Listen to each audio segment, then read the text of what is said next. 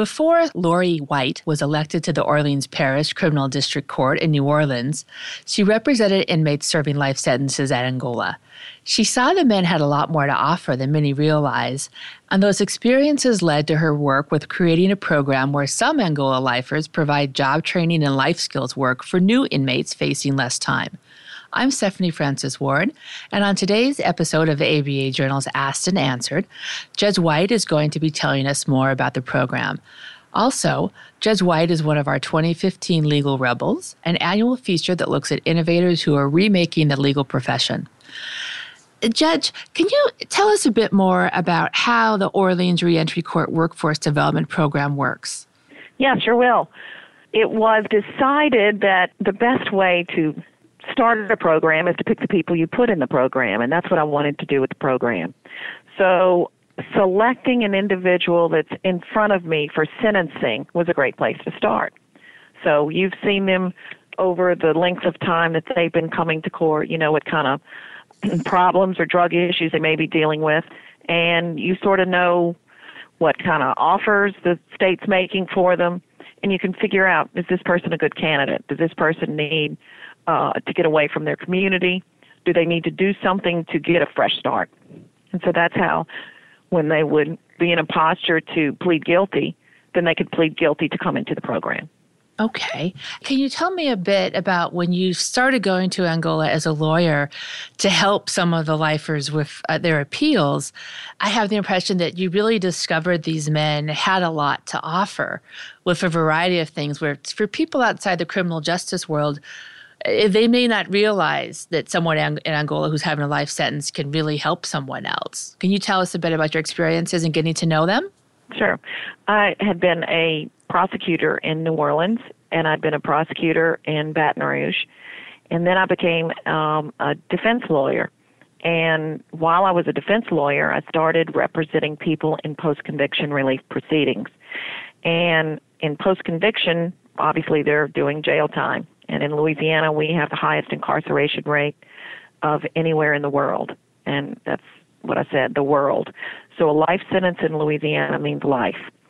So during my 20 years or so as a private lawyer, I ended up handling post-conviction and didn't really know what it was to begin with. So when I managed to pick up a couple of cases with somebody that would pay a little bit of money here or there, and I would go to meet with the client after looking at their paperwork, I was very surprised at how knowledgeable they had become about the law, and then how knowledgeable they were about maybe what they had done to do their own rehabilitation. And I met several inmates, one of those being Calvin Duncan, another Norris Henderson, who worked in the prison library, and they were super interesting. I was just really overwhelmed with how much I thought rehabilitation they might have done for themselves to be the people that I was meeting. Both of them had been in prison about 20-something years. And the more I got to know them, I ended up working on both of their cases, that both of them are now out of prison, and both of them were falsely accused. And I was so surprised, first of all, having been a prosecutor, that people could be falsely accused and convicted, and then to learn that people who had suffered from such an injustice could be so incredibly helpful to other people in prison and not bitter.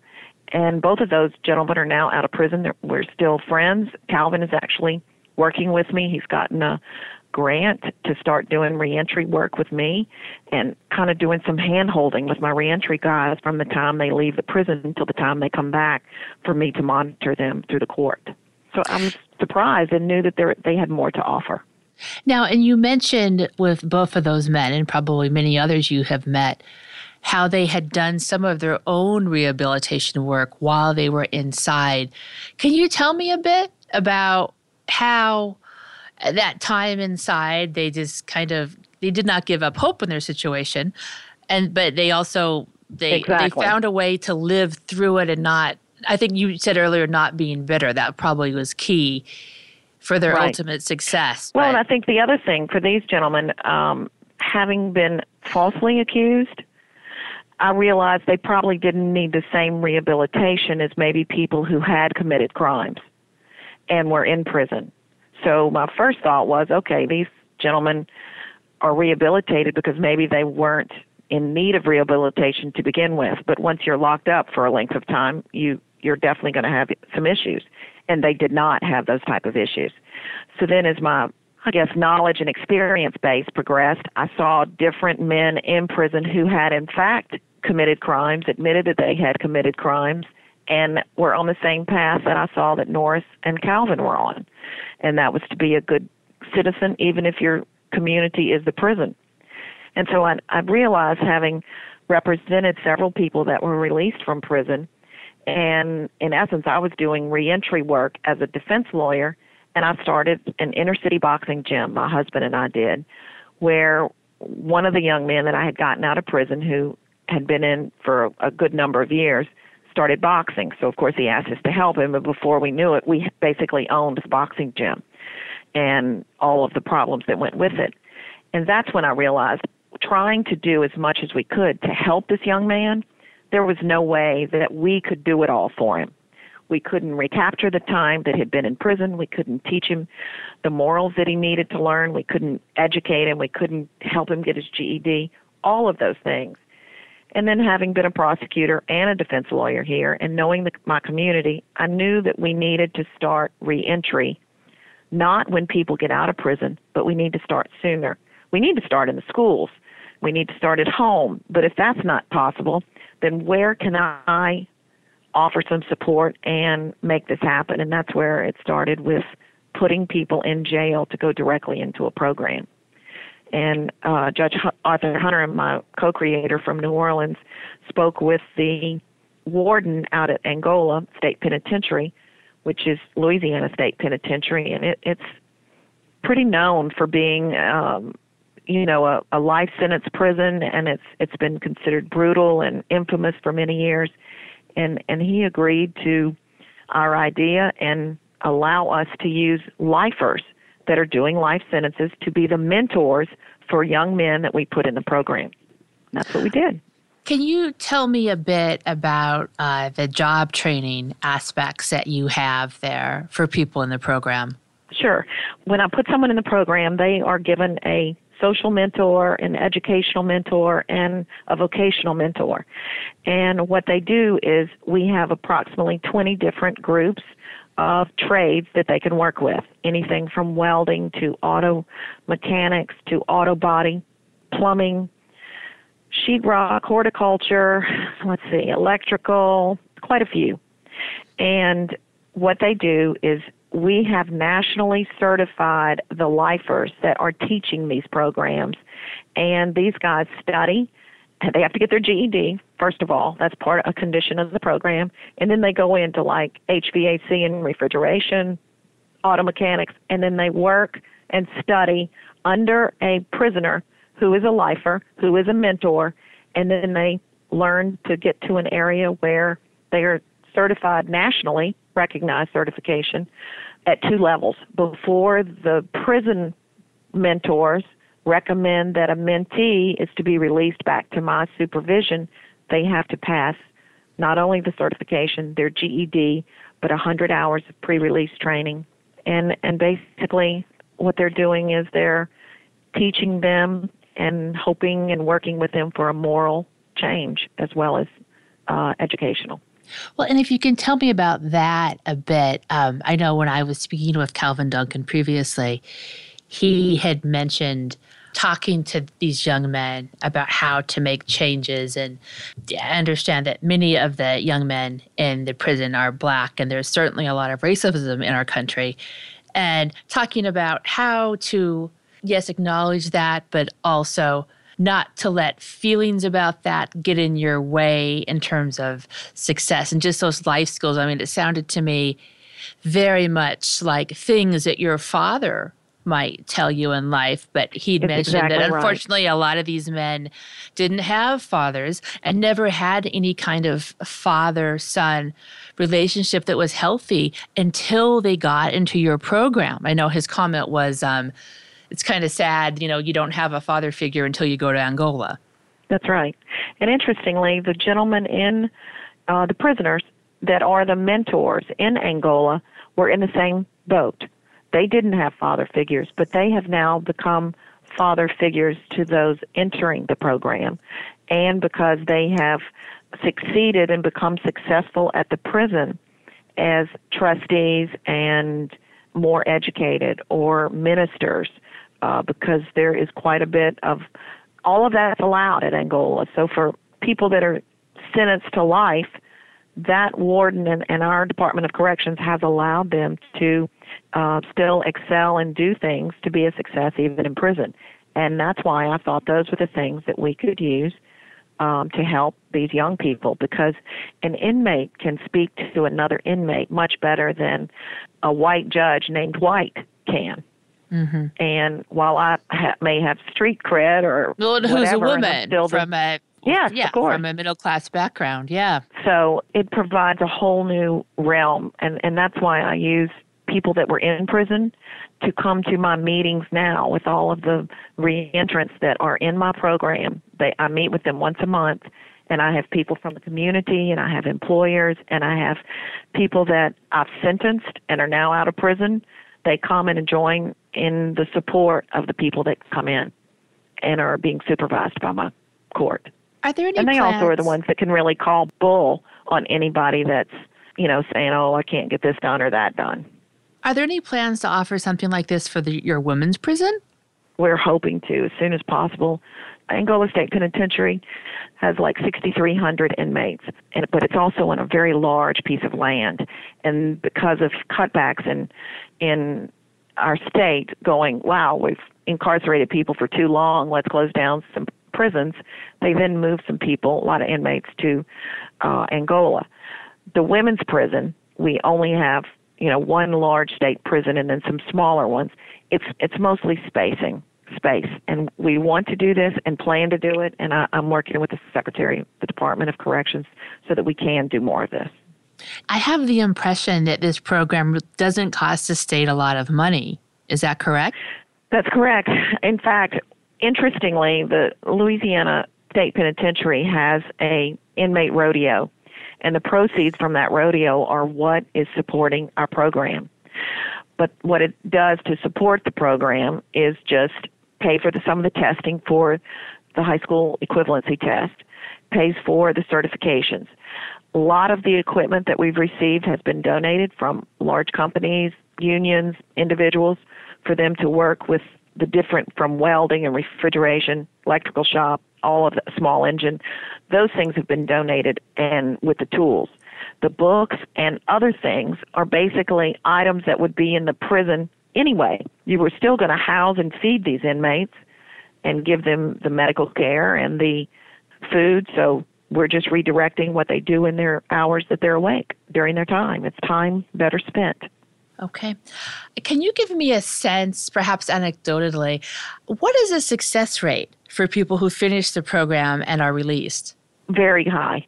We have had, I accept in Orleans, we were the first parish, because we're parishes in Louisiana instead of counties.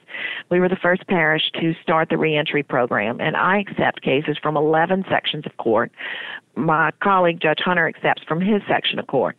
I have, right now, 32 people that are pending in Angola, because there's different segments. I sentence them, they go into the program. So if they complete the program at Angola and they're not removed, then they make it to me. Then once they make it to me and then they're successful, then you have another level of success. I'm working with about 20 people right now, and I've had 20 actively on supervision. I have about 4 that have been rearrested for significant issues that I have removed them from the program. And then the prison does it. Their removals are different. Their removals are for prison reasons, either a write-up for maybe a sex offense or a smoking weed or prison offenses. So they remove them from the program. I have nothing to do with that portion. Then when they complete the program at Angola, which is anywhere from 24 months upward, then they come back to me. And then, as I said, I've had several that have been rearrested or have had heroin problems and can't, get off the heroin. But our success rate seems to be in the numbers way above 60, 70, and 80%. And because when we started this program, it's sort of a pipeline effect. I have to put people in the pipeline to get them through the first portion out at Angola to then come to me. So it's different levels of success rates. We also initially had people that I would put them in the program and they would be released or go to work release, or they would go out on parole. So we've had to adjust how the sentencing is handled. So this has been quite a quite a work in progress. For people who, when they do successfully finish the program and are released and are successful with that, are there some common habits of these men that you see repeatedly? Yes. In particular, we find that having been incarcerated and gotten the support system, as I said, from a vocational, religious, all these mentors, they have more support than they've probably ever had in their life. And when they're released and they come back and now they're trying to get on their feet, and a lot of the gentlemen have the same issues. They don't have a driver's license, or their driver's license is suspended because they had tickets that have to be paid for. They have child support issues many times. They need to get a job, but now, of course, they're a felon, and people don't want to give a felon a job. They need a place to live, so they will usually, if they were not already in a relationship, they get in a relationship so that they can have a place to live with someone. And then they're trying to go to work. And now they have money in their pocket, maybe. Now they're back in the same community, so they're trying not to return to drugs or the same old, same old. And they're trying to remember everything they've learned and put it to work, and they don't feel as well surrounded and protected as they actually did in the prison when everyone was working on rehabilitation as a group. Because we use a holistic approach in the prison. We use a holistic approach outside of the prison. But this program has no funding, so I have no staff. It's strictly me and a probation officer that's assigned to reentry, and I need more hand-holding for the support of 20 or so that I'm seeing on a monthly basis. I have the impression that for some of the people who enter the program, it's a fair amount who are repeaters, and it's just kind of for stupid stuff. That I don't mean stupid and that they shouldn't be there, but just dumb stuff people do to get put in prison. So it's not like they just get sent to prison the first time. It's guys who've had a fair amount of screw-ups, but nothing serious. Well, everyone but it is serious for their lives. Right, because they're now in a posture to be multiple billed or charged as a habitual offender, which means their sentence is going to be longer and flatter. And when I say flat, I mean without good time release or even parole eligibility, perhaps. But the people that go into our program are people that are charged with nonviolent crimes, they're non-sex charges, and the sentence has to be 10 years or less to be considered in the program, and they have to not be multiple billed. And our prosecutor multiple bills on a regular basis every day, and that's something that he agrees not to multiple bill them for them to go into the program, but reserves the right to multiple bill them if they should fail out. And there have been in recent weeks 2 or 3 people from the court that were flunked out at the prison level, and now the prosecutor is going to multiple bill them. So this is a real last-ditch offer for some people. If you do the program, get out, screw up, go back in, could you go back in the program? Well, it depends on the screw-up, I guess. A nonviolent screw-up. Sorting through that. It's up to the court to make a decision on what we're going to do with someone. I have, as I said, revoked a few people, and then others I've put into treatment if they're having a drug problem or a different kind of treatment or a different kind of housing. So this is not something that it is a attempt at rehabilitation and to work with holistically the individual and their problems. Do you have a sense of approximately what percentage of your people who come to the program have some sort of addiction? 95%. Oh, okay. And you mentioned that a lot of people who've come through the program and are successful, they help them when they come out. Do you have strong ties with the recovery community in New Orleans as well? Yeah. Okay. Yes, because I'm looking for referrals at all times, whether it be housing, employment. If my friends own a business, I've leaned on them to give an ex-offender a job. If my friend is a psychiatrist, I'm like, could you help with this person? So whatever they need, we're trying to find the right place for them because there are some really great success stories coming out of this. And to watch just in my court when the Calvin Duncans and the Daniel Tapias and the Samuel Bells, all people that I have sentenced or represented, help another one and say, you're not taking this serious, and this judge is trying to help you, and you've got to rethink this, or you need to realize your life is going to be thrown away. And that makes a huge difference. I'm curious, when you're asking friends of businesses to hire these men, what kind of responses do you get? I get no's, but I get some yeses too. Mm-hmm. So I don't mind. I have a friend that hired someone, and the young man called last week to say, I don't have a ride to work. Well, that's not something you call your judge about. You get yourself to work. And a lot of this is just learning what other people that have worked and have a history of working and have a history of maybe even family that says, this is how you're supposed to properly behave in the community and in the work world, that just don't know these things. I'm curious, too, when people who are facing sentencing, when they hear about this program, is there a common reaction? What do they for people who might be able to be in this program, what do they think when they hear about it?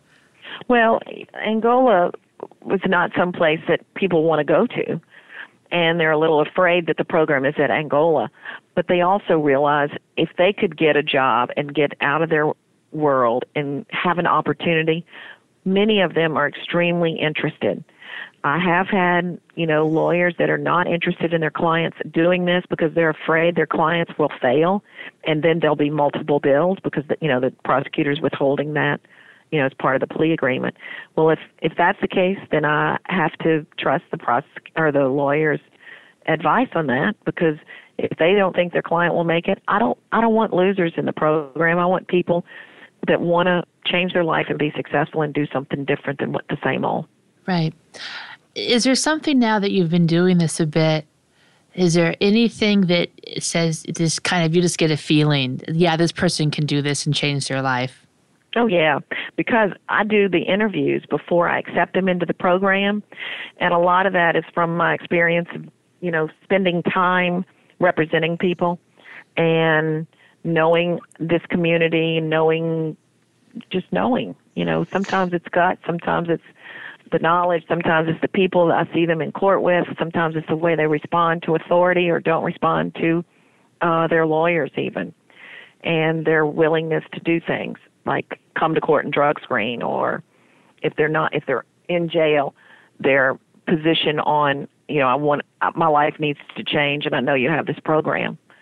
So yes, it becomes almost a sixth sense to figure out who I think can be successful and who wants a chance.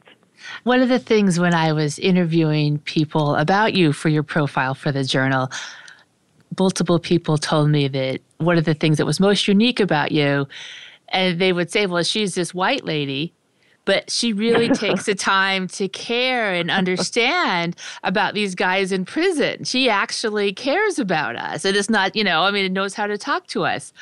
I don't know if you feel that way about yourself or not, but for someone who wants to work with people who are in the prison system, and if they're a white lady like you and me, what advice would you give them how to truly relate with clients or people in front of them and, really care about them and give them that impression that you do really care about them and you want the best for them?